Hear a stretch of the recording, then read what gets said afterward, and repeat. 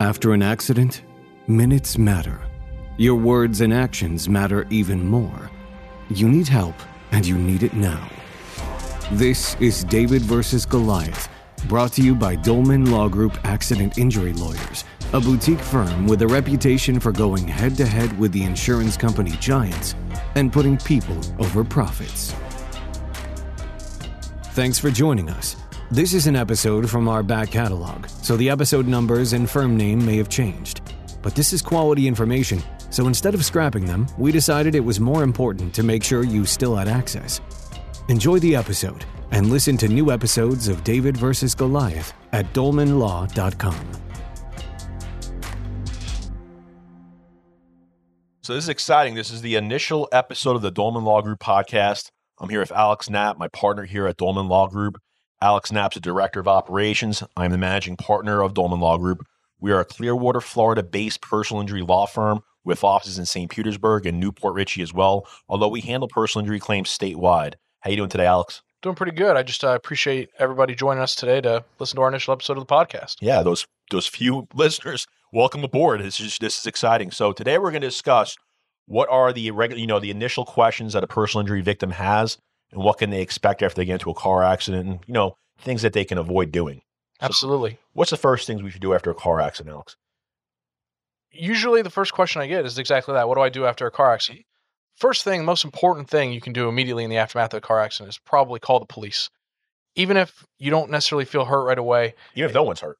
Exactly. It goes a long way towards getting the facts of the accident written down and documented on paper. Mm-hmm. You can oftentimes exchange information, and later on you could run into a situation where the person that caused your accident, that hit you, tells their insurance company, no, I was never involved in the accident, or I wasn't at fault, that person backed into me. Any number of things can happen. But at least if you have a police officer come out, document the report, document your story, and document their story immediately, you get it on paper. As a trial attorney, I can tell you that police reports generally do not make into evidence. They're considered inadmissible as their hearsay. And there's a police report exception, and we can get into that later on. But the importance of having a police report and the importance of having law enforcement come out to the accident scene cannot be understated. The most important thing is having a third party who's neutral coming out and documenting the actual accident itself. That prevents an individual maybe a few days later or a week later deciding, hey, my insurance rates are about to get jacked up, and I'm going to change my story and say that, maybe he was rolling backwards at the time of the accident, or maybe he wasn't at a proper stop. Maybe he just cut me off, Rather get it documented at that point in time while memory's fresh, and they can also get a recordation of who else may have seen the accident, any other witnesses that are available. That's right. I didn't even mention that, but witness statements are huge in our line of work. More and more every day we're running into liability disputes, and when you have a third party, a person that was not involved in the crash, they can give a statement about what happened. It goes a long way. Exactly. If you do nothing else after a car accident, the most important tip I can give you is get an exchange of information at a minimum. All right. This enables you to know which insurance companies are the players in this accident, who to contact after the accident. You'll be able to get the other party, hopefully it's the at-fault party, but the adverse party's insurance coverage. And obviously you're going to exchange your insurance coverage with them, and, vice versa. It allows you to contact the insurance company and begin the claim process. Sure. Because absent that exchange, if all you have is a name of an individual, when you hire an attorney down the road, there's no database that has that person's insurance information listed in it. There are venues and avenues that you can go down to try and get that information, but those oftentimes are fruitless. If you send a letter to the person, they can just ignore it and throw it in the paper, and the only recourse you're left with is to file a lawsuit, which can be expensive and take long periods of time, only to find out down the road that there's not enough coverage or there's no coverage. So you can really put yourself behind the eight ball by not exchanging that information, Correct. by not getting that information down on paper immediately. In this day and age, in the advent of cell phones and how they're basically attached to our hip and we always have them on us, I strongly recommend taking a photo of the other party's insurance card. All right, that therefore you can get the information down accurately. You have an actual picture of the car. You're not relying on their information. You actually have it. I recommend taking walking around your vehicle and their vehicle and taking photos of the actual property damage. Pictures are worth 1,000 words. When a client tells me that there was substantial property damage, but the car has been fixed, and I'll get hired a few weeks after the accident and after the property damage has already been apportioned and the car has already been repaired, it doesn't do the same justice as actually getting photos of the accident scene of the actual property damage. Yeah, I was actually just about to say it's amazing. Smartphones have really changed the game in this regard. Back before I did this, before I was a personal injury attorney and smartphones didn't exist, people get in car accidents and you wouldn't have photographs of even your own property damage. All you would have is what you could tell your attorney or what your insurance company could tell you about what the crash kind of looked like after the fact or after the repair. You could go by the repair estimate, but if a person didn't get their vehicle repaired or it got totaled, you'd have a really hard time kind of documenting just how bad the accident was. Very true. So smartphones have changed the game in that regard. Yeah, not only just take photo, take information down of the witnesses who were there as well. Absolutely. Recordation of every individual that was there, what they saw, and their contact information goes a long way towards getting this claim worked up. It certainly does. We we oftentimes will employ an investigator that will reach out and get witness statements done so that we can use those things later on when inevitably the story of the person that caused the accident changes. And this avoids the whole he said, she said scenario, which we often get into and we often encounter. The way to avoid that is to actually have independent witnesses who have no financial incentive, no financial stake in the actual accident or the claim process. Absolutely. I mean, the big problem that you have is absent those witness statements and the he said, she said type of situation that Matt just described. The problem you run into is the only way that claim is viable is by putting into litigation because the insurance company is going to take the word of their insured. So at some point along the way, you're going to have to probably file suit on that case and go down a long, winding, litigious road to get to the point where someone makes a compromise offer that no one's going to be happy about down the road. And you got to keep in mind, insurance companies are there to not spend money. Okay, their job is to not pay out claims. Even when it's your own insurance company, you'll find a lot of clients are reticent to, criticize their insurance company, not realizing that the insurance company is not there for them. The insurance company is there to protect their own money. And in cases where we're going after the at-fault party or there's disputed liability, they'll often accept a self-serving statement of their insured, which the only way to get around that, again, is an independent witness. Yep. So I think that kind of covers in the immediate aftermath of the accident, call the police, get a report out, even if you don't feel like you're hurt. If you don't want to do that, if you have somewhere you have to be in the next 40 minutes, document everything. Get a picture of their insurance card, get a picture of their license, get a picture of their vehicle, the damage that was caused to their vehicle, get a picture of your vehicle, the damage that was caused to your vehicle. Document everything you can because even if you feel like you're not hurt now, there is a possibility in the coming hours you're going to feel hurt. And at that point, absent that information, you are going to be in trouble. Yeah. Can't state this enough. This is another very important tip, no different than the exchange of information. This is what you should not do after an accident. Avoid giving a recorded statement. It's okay to call the insurance company and start the claim process, but if they ask for a recorded statement, avoid that at all means necessary. Wait until you retain counsel, until you retain a personal injury attorney who's licensed in your jurisdiction. And I can't state how important that is. What you want to do is to avoid giving statements that, one, could be incriminating. Two, they're going to ask you questions that are often not even related to the accident, more related to your medical treatment. They're going to find out that information at a later date that's not pertinent to them discovering, who was at fault in the accident or the actual facts relating to the accident itself.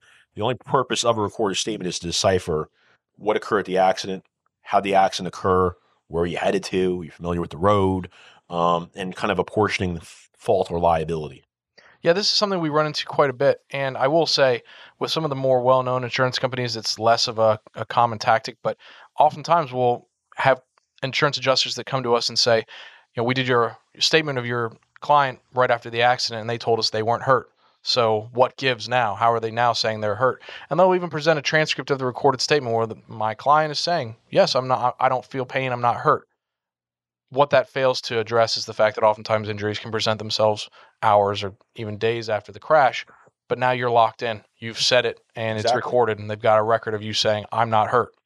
And who's to say when you're asked that question, are you injured? There's many different contexts of being injured. Some individuals are salt of the earth, like my father, for instance. He's reluctant to ever see a doctor, no matter what his medical problems are. You're going to look at an individual and say, or let me rephrase, you're asked the question, am I hurt? You might think, does that mean am I hurt significantly? Do I need to go to a hospital? I'm sore. I have a little bit of ache and pain, but you might think that's normal, and you're probably going to avoid medical treatment, at least for a few days, see if it goes away. So when you're asked whether you're hurt or not, that question can mean a number of different things to many different individuals. Yeah, it's a problem of defining your terms. I mean, to someone, hurt might mean I'm not bleeding, nothing's broken, so no, I'm not hurt. Because they might understand the question to mean, do I need to send an ambulance to you? So no, I'm not hurt. But to someone else, you might wake up hurt every day. You could have soreness, back pain. Those things are considered hurt. But if you say, no, I'm not hurt, now it's in black and white and it's written down on a transcript that you're shows locked in. A statement made in the heat of the moment, right after an accident, when you're stressed out of your mind, you're trying to deal with significant property damage, figuring out who's going to fix your car, how you're going to get transportation to and from the accident scene, what's next. The question of whether you're hurt or not when you're not bleeding and you're not having, serious imminent injuries that threaten, your life. That might be the last thing that's furthest from your mind that you want to discuss your actual injuries with the insurance company. Yeah, in that situation, it's the easiest thing in the world to say, no, I'm not hurt, I'll be okay. Because you have a million other things that are, sitting in front of you that you want to solve. So soreness or back pain or neck pain, if it doesn't feel, emergent, is not going to be something you're going to concern yourself with, very much. So it's very simple to say, no, I'm not hurt. And then later on realize that actually, yeah, I am. We're kind of talking about being hurt a lot. I think the next most important thing that we can discuss is getting medical treatment. If you do feel soreness, if you do feel pain, getting evaluated by a medical professional is probably it's important, in that the longer you wait, the worse of a situation you put yourself in. If you feel any immediate onset of soreness, pain, anything down to even a minor headache, I would still get checked out. Better be safe than sorry, one. Two, if you have a potential personal injury claim, again, this is so vital to your case that you get seen immediately.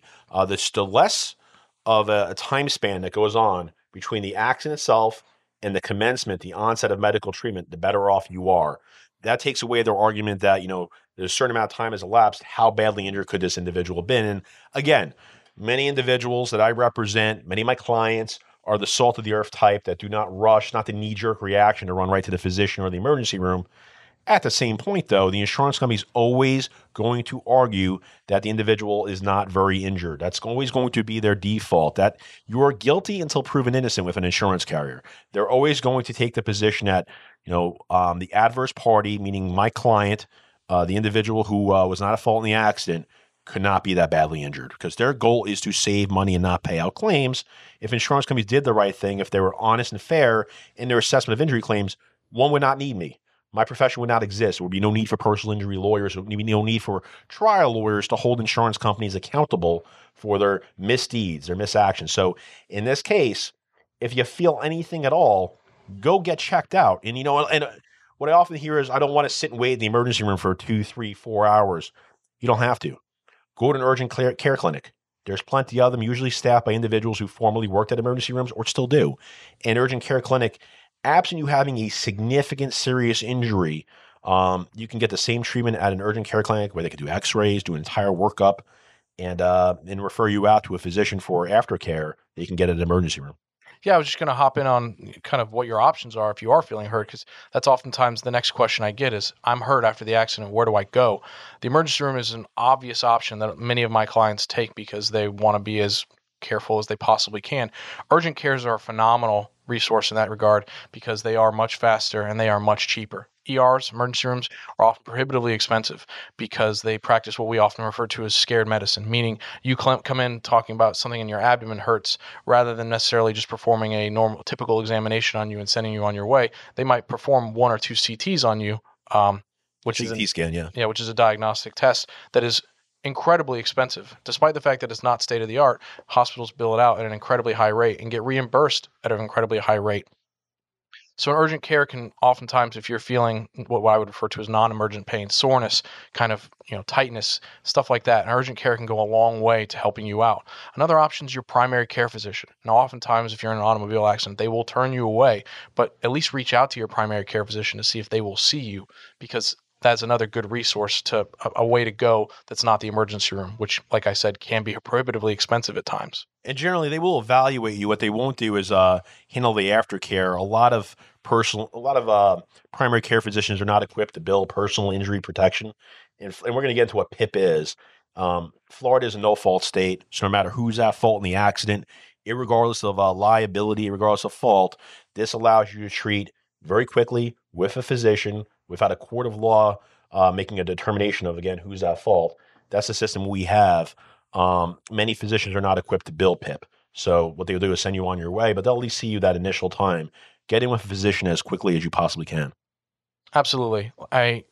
We can't stress that enough. On top of the fact that it prevents the insurance company from saying that you aren't hurt because you didn't get to the doctor that day, if you wait too long, your benefits could be cut off entirely. So Matt mentioned personal injury protection. We often refer to it as PIP.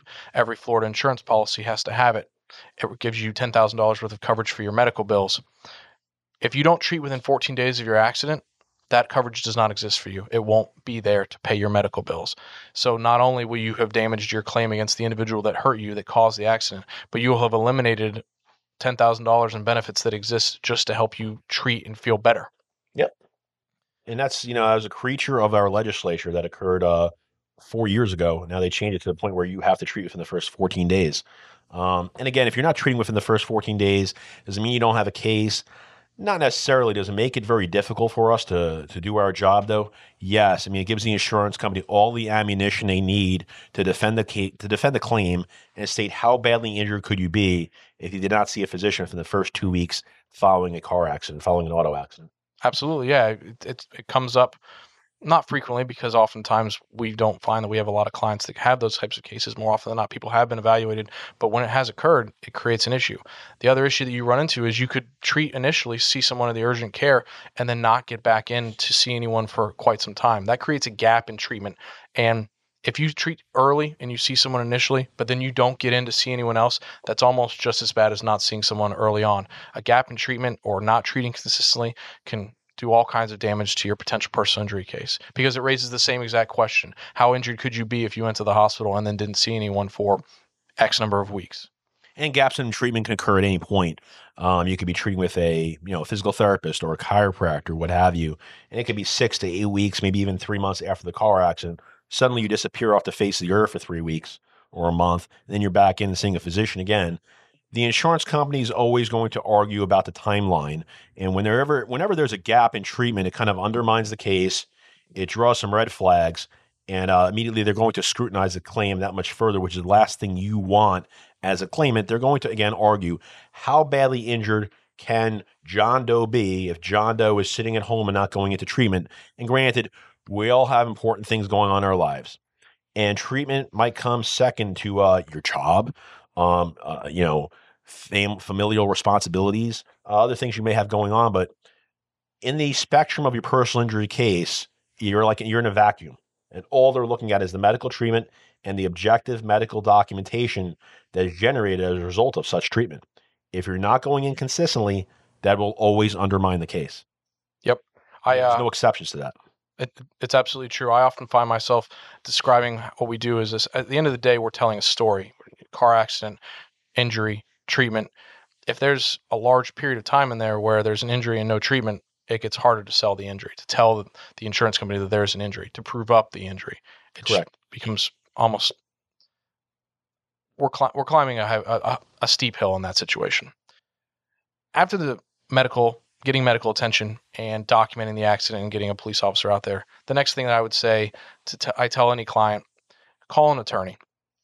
And that sounds self-serving. There's no way for it to not sound self-serving as an attorney. But we serve an important need if you are in fact hurt and are going to be pursuing a personal injury claim.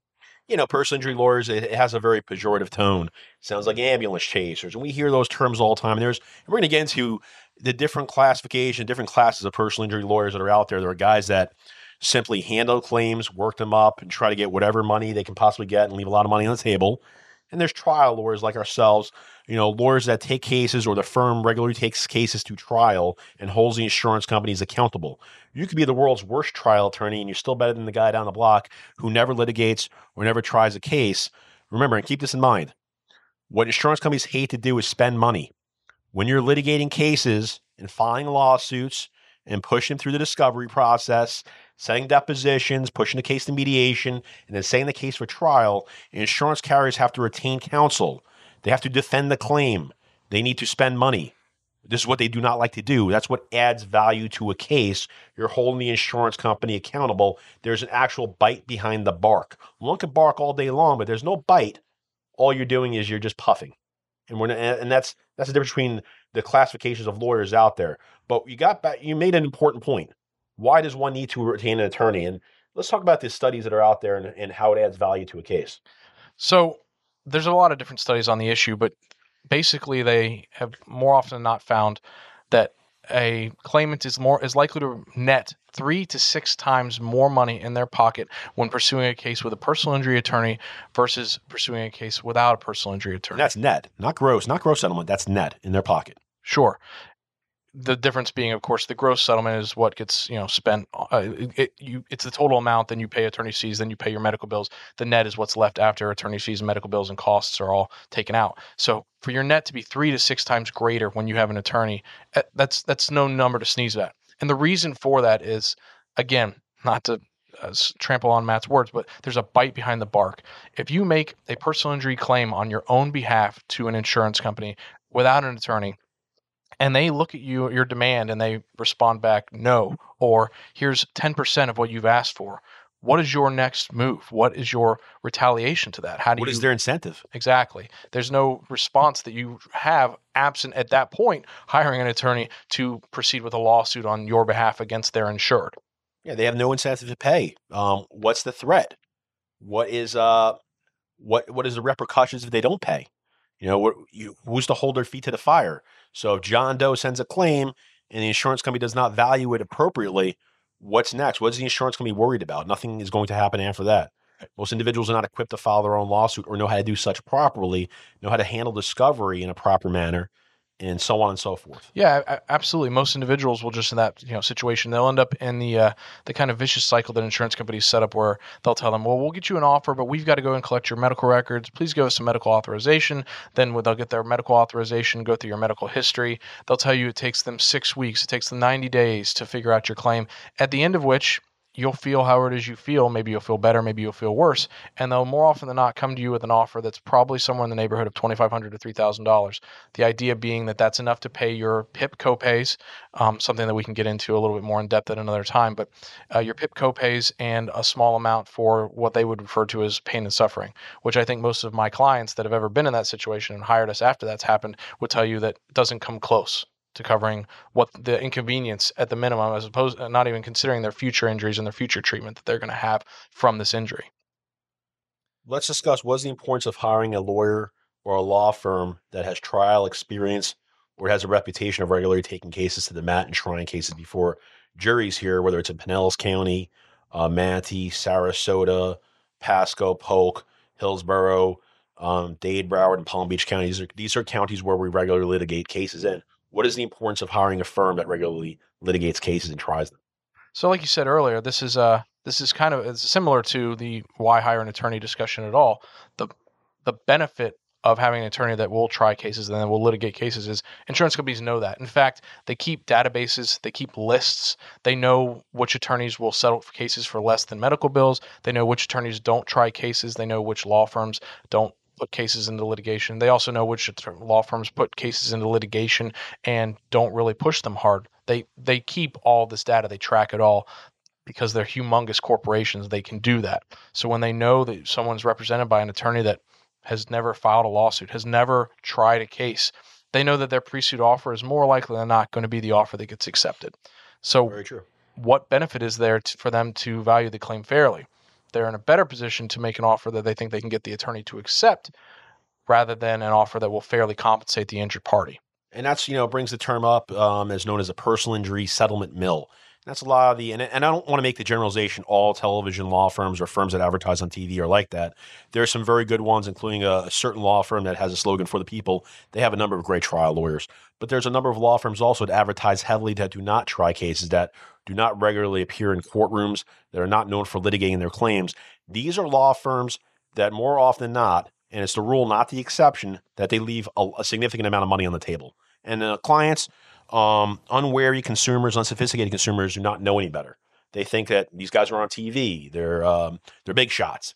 They're big trial lawyers. They're throwing their business cards when they're walking out of the courtroom, and there's all these people taking photos of them in their commercial. In the commercial, you'll see they're walking out of the courtroom, and all these journalists are writing down stuff, and which never occurs in a personal injury lawsuit anyway.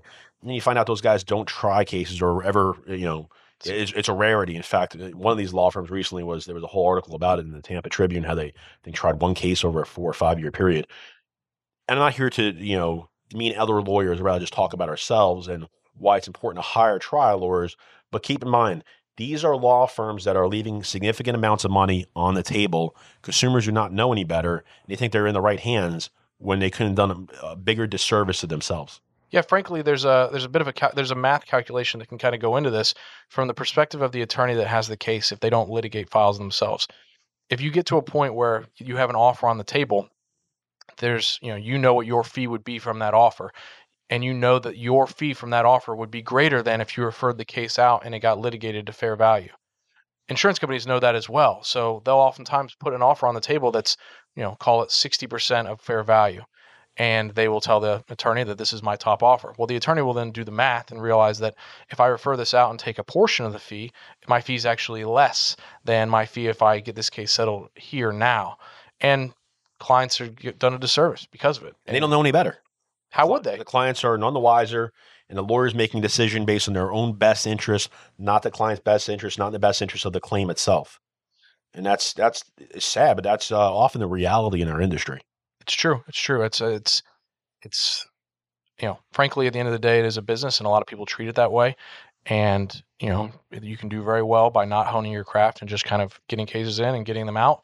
And sometimes you'll get policy limits and you do a great job, but other times you will be doing your clients a great disservice.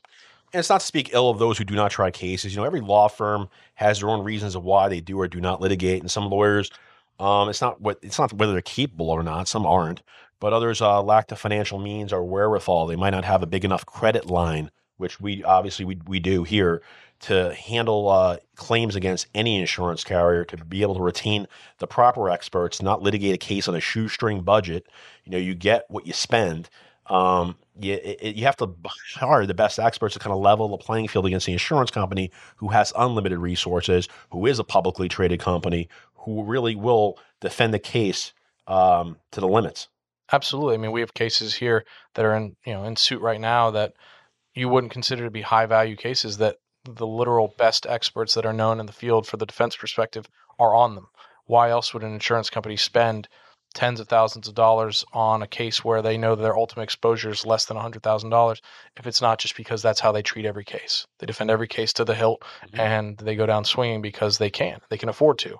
It's setting a precedent oftentimes. If they just rolled over on one case, they'd be afraid that people would expect them to roll over on every case. Yeah, the insurance carriers, their motive is to make this process as cost prohibitive to plaintiff counsel as possible, to make it almost like a war of attrition, to wear you down. Hopefully, if they litigate the case and deny, delay, and defend it to death, they're hoping that over that 1.5, 2 year process of litigation, that eventually you're going to cave and give in and want your money and settle it for a lot less than what the case truly and ultimately is worth. That's why you need experienced counsel who has litigated or tried numerous cases in your local jurisdiction to tell you what is the case ultimately worth, or what is a fair value, and what is the average jury verdict in this jurisdiction, or obviously the applicable jurisdiction, for the same like-kind injuries, and what you can expect going down the road, so you know whether you're leaving money on the table or not, you know whether it's a fair offer or not. Sure. And another thing is, and I actually meant to jump in on this earlier when Matt was discussing costs and being able to afford them,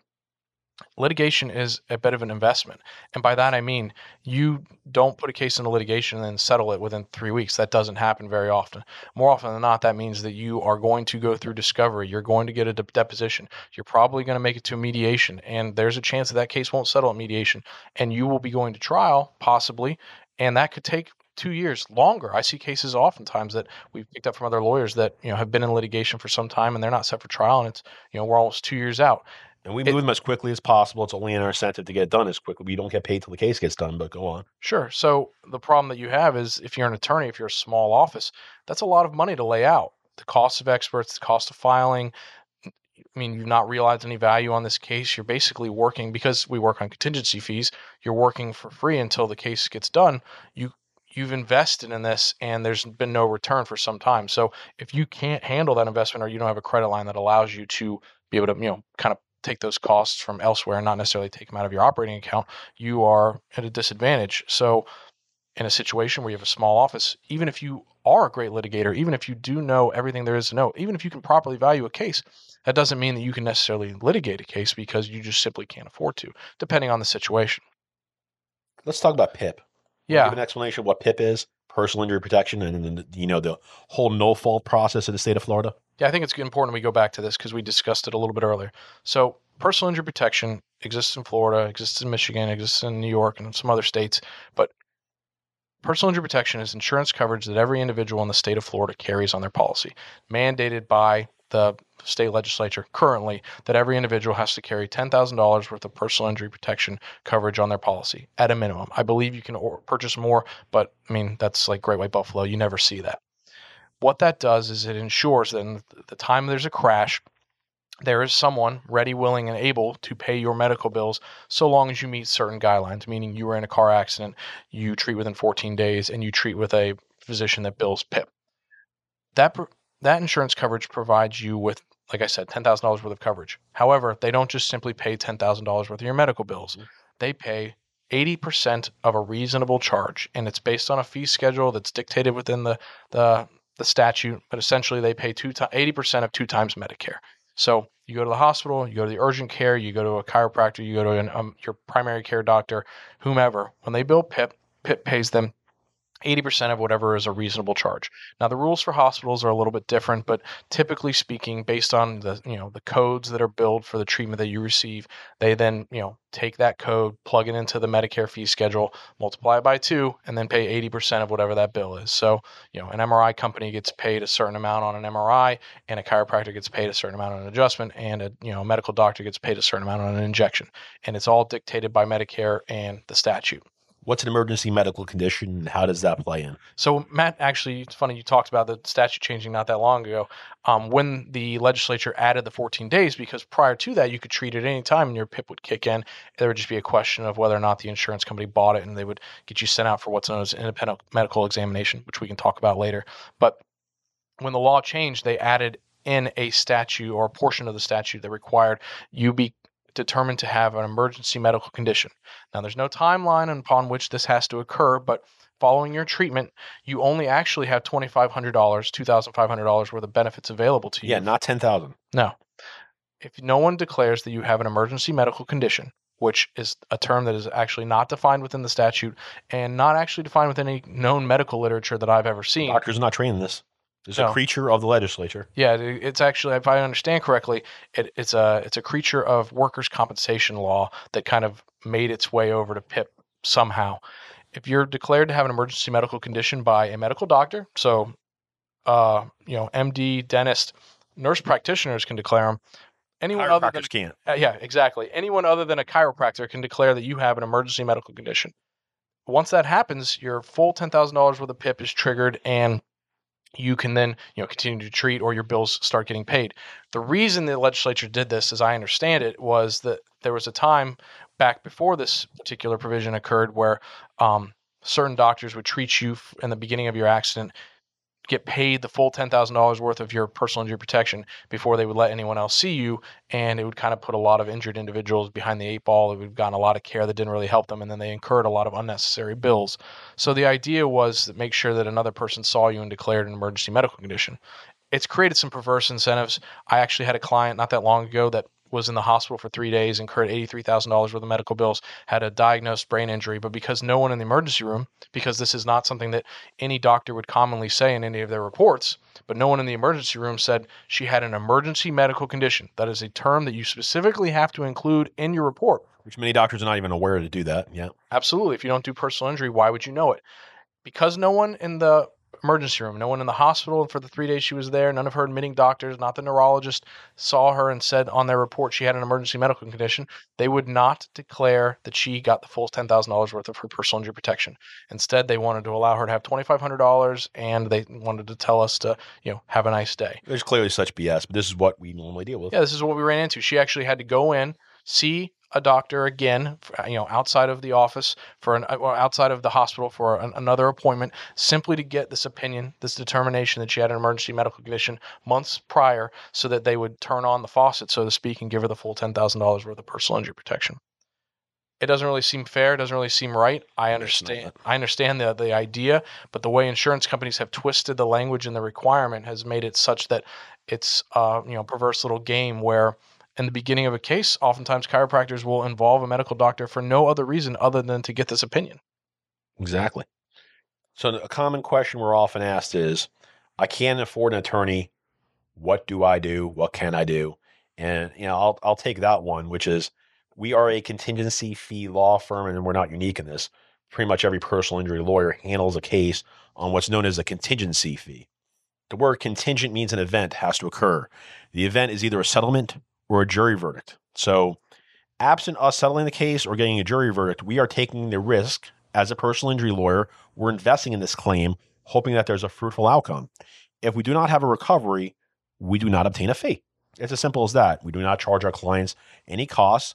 The costs come out of the settlement. So if we advance costs, and let's say we retain an expert, but for some reason the case dies on the vine, whether it turns out that there's a liability dispute and experts believe that you are clearly at fault, or I could think of a whole host of reasons of why a case could go south.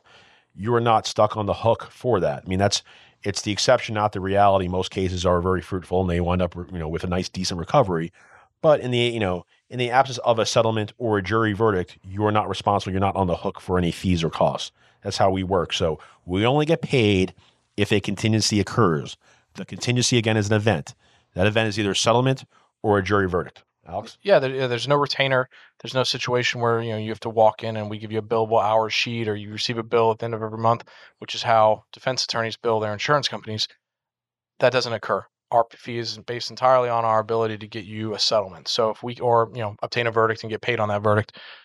So in that situation where you can't afford an attorney, which is a good portion of our client roster, and most client rosters, I think, in personal injury firms, especially today with the way the economy is and everything like that, we go forward without getting paid until the end. Yeah, we front all the costs, we take all the risks. So the whole purpose of the contingency fee system is to kind of level the playing field.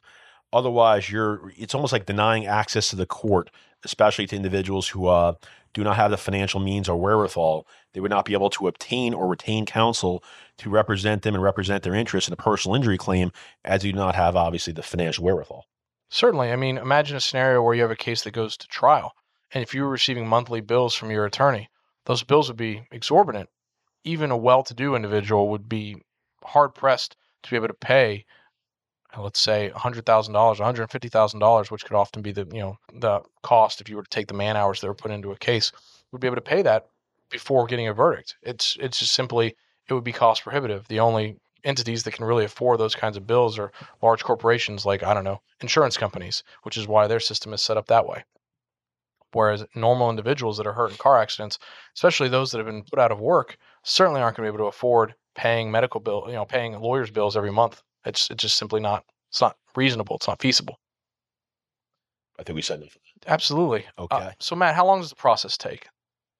That's always something it's a tough they ask. Question, and for me to answer that, I'm going to be very honest. But anyone who tells you a specific timeline of how long the case is going to take from the moment they sign up the case, they're telling you this at the sign up. They're lying to you. They're feeding your head with a lot of BS in the hopes that you will sign a contract with the firm, and then they're setting expectations that oftentimes will never be met. Reality is, at my firm, at Dolman Law Group, our goal is to get a case done within 4 to 6 months from the inception of the case. Otherwise, we are filing suit. I think the longer that we keep a case in the pre-suit process, absent the individual being pregnant or some other unforeseen circumstance of why the case has to last a bit longer in pre-litigation, we like to get the cases either resolved or in suit within 4 to 6 months, generally closer to 4 months. It's almost like a depreciating asset. The longer it sits there, the more your clients are incurring costs. You're not building value without filing a lawsuit if you cannot get the case done in that time period. So from there, no one can guarantee. There's no crystal ball. I can tell you a case is going to resolve in 4 to 6 months. There are certain cases that are obvious. It's a small policy limits of 25 or 50,000 or even 10,000, and the injuries are exorbitant, and it's clear that they're going to pay. Almost certainly, we can tell you the case will get resolved. Even then, we've been shocked. There's a whole bevy of cases in the state case law on the subject of bad faith, where the insurance company was obvious to them that they should have paid, or obvious to any third party, and the insurance company failed to act reasonably. Having said that, though, usually the case will get done in 4 to 6 months. Otherwise, we file a lawsuit. At that point, we're at the mercy of the court system and the rules of civil procedure that govern us. And I think we're as quick as any law firm, if not quicker, in getting cases resolved in litigation. But you're at the mercy. We're not delaying it by any means. There's a lot of great firms out there, clearly, but it takes time, and usually it takes good 6 to 8 months to get a case to mediation, right? Because first you got to go through depositions, then you mediate the case. And if you can't get the case resolved at mediation, you set it for trial. And usually a trial date will be 6 to 8 months after mediation, sometimes sooner, depending on what county you're in and how backlogged they are with other cases, because it's not just personal injury cases that are on the docket. A lot of them are regular civil cases involving businesses, financial issues, business issues, real estate. So these cases are, the dockets are often jammed up, especially here in Pinellas and Hillsborough County. So it could take a year and a half before you get the case actually to trial, or maybe even a year after mediation. And then it depends on where you are on the docket. So we've had 2 recent cases that we were set for trial, and they got delayed because we were second or third on the docket, meaning there was a case set for the same week that was older than our case. So the judge took the oldest case, which they have to, and then kicked our case to 6 months later. And it's out of our control. Is it frustrating? Yes. Do we want to try the case yesterday? Of course. We don't get paid till the case resolves, but it's the risk we take as personal injury lawyers. And the reality is that we could never tell somebody when the case is going to be done. Anyone that does is lying to you. Yeah, I mean, in the situation you just referenced, we were ready to try the case on Friday morning. They went, heard a motion to continue, and now the case isn't being tried until August. So a 7-month delay got built in because of the insurance company raising an issue with with the judge, the merits of which I won't dive into right here. But our case got pushed back 7 months. So that just adds an extra 7 months to the timetable that our client's going to wait to get that case resolved one way or the other. One thing I was going to say when Matt first started getting into it is the process itself builds in time structures and just time that goes on that's going to pass by without your case getting resolved. You file a lawsuit, you get 20 days from the date of service for the opposing party to respond to your complaint. That's 20 days. That's almost an entire month before you hear anything. There's discovery. There's 30 days to respond to discovery. Oftentimes, defense counsels will file motions for extension of time that until you can get that motion heard or an agreed order on it, just sits out there, holding the time before they are late on their discovery responses. Depositions, you have to coordinate a time that your client is available at the same time the opposing counsel, the attorney for the insurance company, is ready to attend and take that deposition.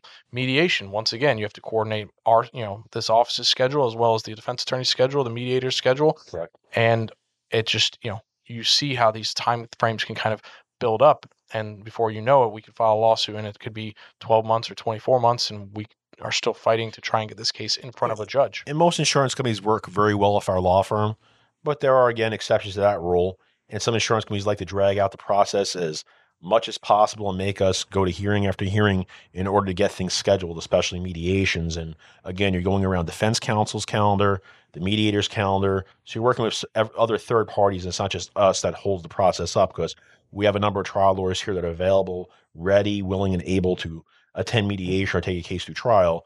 We have to work at the mercy of the mediator, defense counsel, and if we can't get things scheduled, we have to bring it before a judge to force it to be scheduled. Yeah, you mentioned earlier that there are, most insurance companies work really well with us, and almost all of them do. There are some that they work really well with everyone, and they just delay and defend on every case anyways.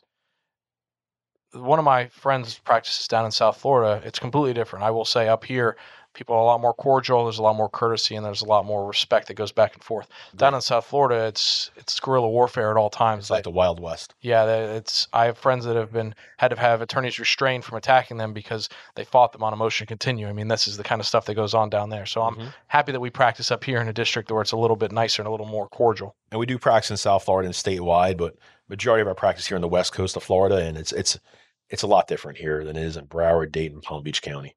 I'll tell you that much. Last thing, how much is a case worth, Alex? This is my favorite answer. It depends. And it depends on a lot of different things. A lot of variables. Yes. Who are you as an individual? Are you an 18-year-old with no prior medical history? Your case is probably going to be fundamentally different from a 75-year-old retiree who has prior back surgeries. right? I mean, that makes sense. An insurance company is not necessarily going to just accept that an individual who's older that has prior issues in the same area is as hurt as a young person who has no prior issues in that area. I mean, not even as hurt, but how do you apportion which accident, or is the injuries acute and related to this recent accident, or is it a process of time and degeneration of the spine over the many years? Let's say it's a back or neck injury. How do we relate it? You can't timestamp when the injury occurred. It's very difficult. We retain experts for that very process. But again, the older the individual is, and everyone's a spring chicken, it makes cases a bit more difficult. Absolutely. I mean, we even have young individuals, people that are between the ages of 18 and 30, where an insurance company will say that their pathology, their findings in their MRIs look degenerative in nature. So imagine how they treat an individual who's over the age of 40. That comes up in many, many cases. It's like page 1 of the defense playbook. This person's injuries aren't related to this crash. They're related to just prior degeneration, or if there is a prior accident with complaints in the similar area, well, then they're definitely going to say it's related to that crash. Which we see all too often. And in those cases, not everyone comes out of central booking as the 18-year-old that got hit by a Pepsi bottling truck. So I have yet to see that case. So more often than not, we're dealing with cases where individuals do have prior accidents, prior injuries, and what we do is we retain radiologists to compare prior MRI studies versus the recent one. If there is a prior MRI study, and we have that luxury, in the absence of such a prior diagnostic study, it's the radiologist, and also if there's a spine surgeon involved, they will take a look and see how acute those injuries are, or is there a degenerative process involved in the spine that one can relate those injuries to? How much is related to degeneration? How much is related to it being acutely related to the accident in question? So that's the normal workup of our cases where an individual is not spring chicken, or they've had prior accidents, or a combination of both. Yeah. So then that kind of just ties right into the next thing I wanted to talk about was causation. Did this accident cause these injuries? Yes. That tends to be what a lot of these cases turn on. Is this injury that's claimed today, was this caused by this crash? And one of the biggest things that they don't teach you in law school that people will fight you on is, what does the accident look like? How bad was the hit between these 2 or 3 or 4, how many vehicles? If it's a minor impact where you can't perceive any property damage, an insurance company is going to go balls to the wall, for lack of a better expression, to defend that case. Meanwhile, if you have a case where a trunk has been completely smashed into the point you can't open it, it's easy to tell that story. Once again, storytelling. It's easy to tell that story of this individual was stopped at a red light, got hit by a vehicle that totaled their car and smashed in their trunk, and now has back pain and neck pain. Exactly. I mean, there's numerous studies that will show that one can be injured and suffer substantial injuries, suffer permanent injuries from a 5-mile-an-hour accident. The problem is convincing a jury. So when the defense lawyer blows up that photo, that picture of the accident, and it depicts very minor property damage, that begs the question, did this accident cause the injuries that the claimant is complaining of? That's what's called a causation argument, and it's very difficult to overcome those arguments. Juries are generally reluctant to give away money. We're in a conservative jurisdiction here, where Palm Beach, Broward, Dade is a little bit more liberal. Hillsborough, Pinellas County, Pasco County, Sarasota, Manatee on the west coast of Florida is a bit more conservative. In this conservative jurisdiction, it's very difficult on minor impact soft tissue injury cases. They're inherently very difficult. More often than not, there are defense verdicts. So, you have the playing field is stacked against you to begin with. And we do a lot to overcome these, and we've had many successful results on such cases. But a client should know going in that when there's low property damage involved, when the pictures depict minor to no property damage at all, maybe scratches, a little bit of scuffing, maybe a tiny little dent, those are very difficult cases because, again, the defense lawyer will blow up that photo at trial, if it ever gets that far, and say, ladies and gentlemen, we're here. We're stuck here over this. This individual is claiming they were very badly injured because of this. And it's tough to overcome. Yeah, I mean, because on a jury, you have a bunch of individuals that probably haven't read this particular medical literature. And even if you brought it up at trial, they may not believe it because it doesn't fit with their worldview, with their experiences in life. There's a very logical argument that can be made that this accident, where this car looks the same after it as it did before it, couldn't possibly cause the injuries claimed. Now, we might have seen the actual effects. I might have a client who I even knew before the crash who was in a minor impact accident, who after the fact was in lots of pain and actually had injuries that were demonstrated in objective findings and MRIs. It doesn't really, I can't testify to that, and it won't matter to a jury that's going to say, well, that looks like a minor accident. I was in an accident similar to that not that long ago. I wasn't hurt. How could this possibly be legitimate? And that's a very, very difficult argument to overcome. If you don't see it at trial, it'll probably happen at mediation, where they'll blow up the picture and they'll show it to your client and they'll explain to you very, very fervently that your chances of succeeding, if we go forward from this, are not great. And Exactly. any attorney who's seen that, who's had that case, a case like that, knows how hard that road is to hoe. Yeah, and touching off, it's a little bit of a transition here, but touching off what you just said about when you're comparing accidents, let's talk about a scenario where, and I often see this, a client will come in and say, my friend got X amount of dollars on the case. Why is my case being valued at Y? Why did my friend get $40,000 on a very similar accident where they weren't very badly injured, but I was, they say their injuries are worse, and I'm getting an offer of $20,000. Let's discuss that for a moment. And I'll start by saying that no two insurance companies are created equal. I don't know what insurance carriers were involved in your friend's case. I don't know what the property damage photos look like. I don't have, access to all the medical records that were available to the lawyer who obviously prosecuted that case. Without seeing such, it's impossible to compare apples to oranges. In this case, like apples to potatoes. We'll have a case against one insurance company. I'm not going to name names now because I don't want them to put me on a list. But some insurance companies are very easy to deal with. And I wouldn't call them pushovers, but they're fair. Yeah, sure, they're fair. Case with probably one would say moderate soft tissue injuries, they'll value at being $60,000, where Allstate, State Farm, Geico will value the same case at being $15,000. That's a vast difference.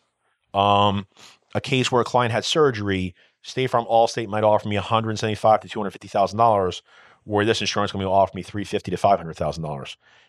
That's a big difference. So it all depends on what insurance company was involved. That's the first variable. What attorney was involved? How good are they? Some cases just resolve themselves. How much property damage was there? What did the medical records show?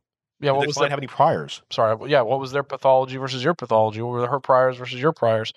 Are their priors you have that you're not telling me in this off the cuff kind of conversation we're having right now? Yes, when a client comes in and says, Johnny down the block got $60,000 and my case is only getting offered $25,000, what is wrong with you guys? You guys not a very good law firm, or what's the story here? Or often they'll come in and they'll compare what someone else got and they're trying to hire me as a lawyer, and then they're bad-mouthing their prior lawyer. And I'm reluctant to talk badly about another lawyer to begin with. I think what goes around comes around.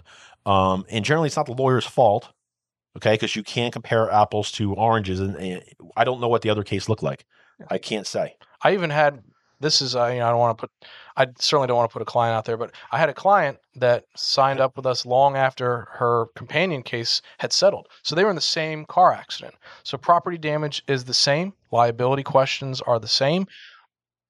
The impact is the same.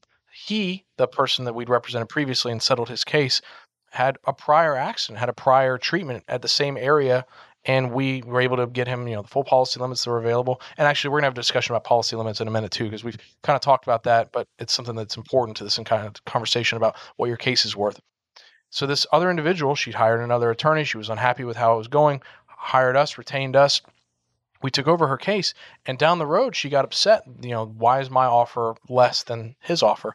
And the explanation is, at this moment, I can't really tell you, but there's a difference in your case. Your case is not his case, period. His treatment's different than your treatment. I understand that you have had, X, Y, and Z treatments done to you, and he had A, B, and C treatments done to him, but, his pathology is different than your pathology. I realize you were in the same accident. It's tough. It's arbitrary. The whole system's arbitrary. In that case, there were many reasons why we didn't go forward on it when she agreed to get the case resolved. Yep. If I remember the exact case, it was also easier to delineate his injuries because he had a prior accident. We can compare and contrast the MRI results of our expert, where her case, she just had this accident, didn't have any priors, and they were relating a lot of it to just a degenerative process. So we didn't have, a prior accident, which is like a time stamp.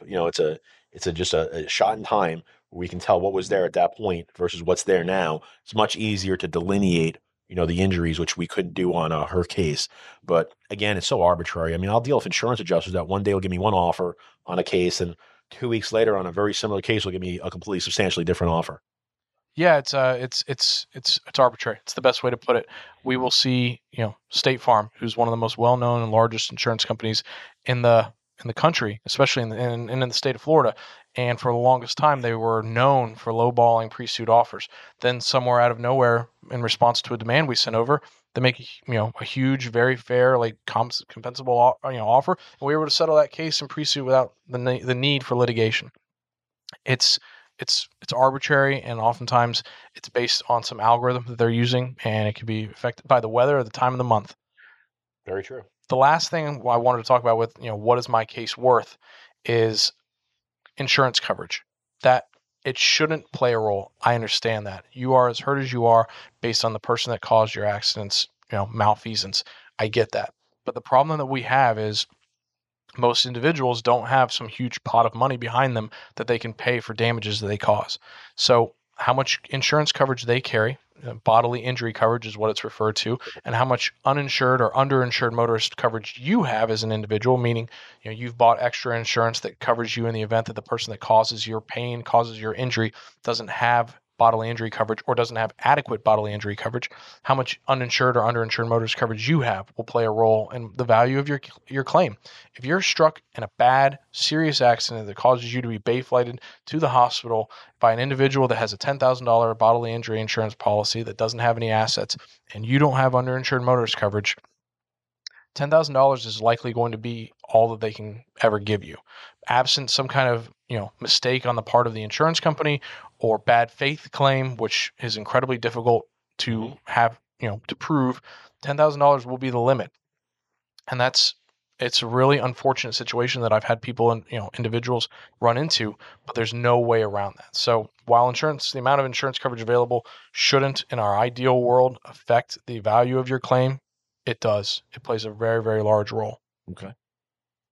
The last thing I think we wanted to talk about today was not necessarily a question, but it's something we've actually been forced to bring up with people. And it actually played a role in that case that we kind of talked about 45 seconds ago. The impact of social media on a personal injury case.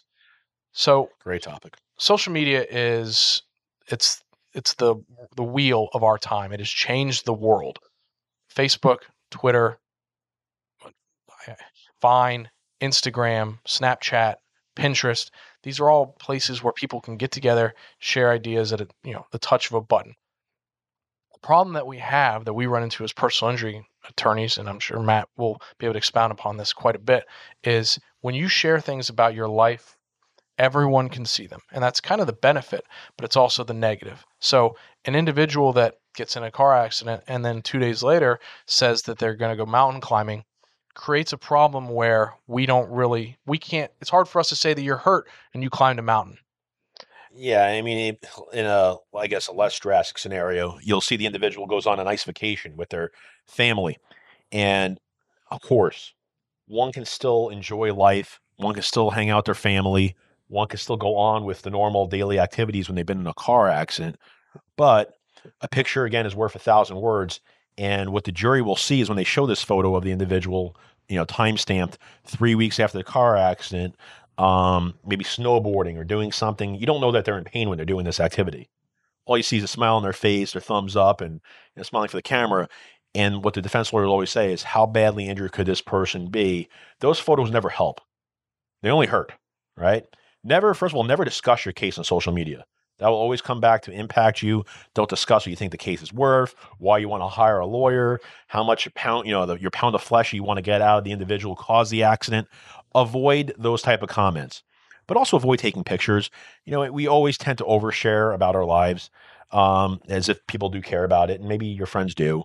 Avoid oversharing, avoid sharing after the accident. Just putting your account on private means nothing. They can subpoena your entire social media history with Facebook, with Twitter, LinkedIn. Generally, people do not share that kind of stuff on. It's more of business to business.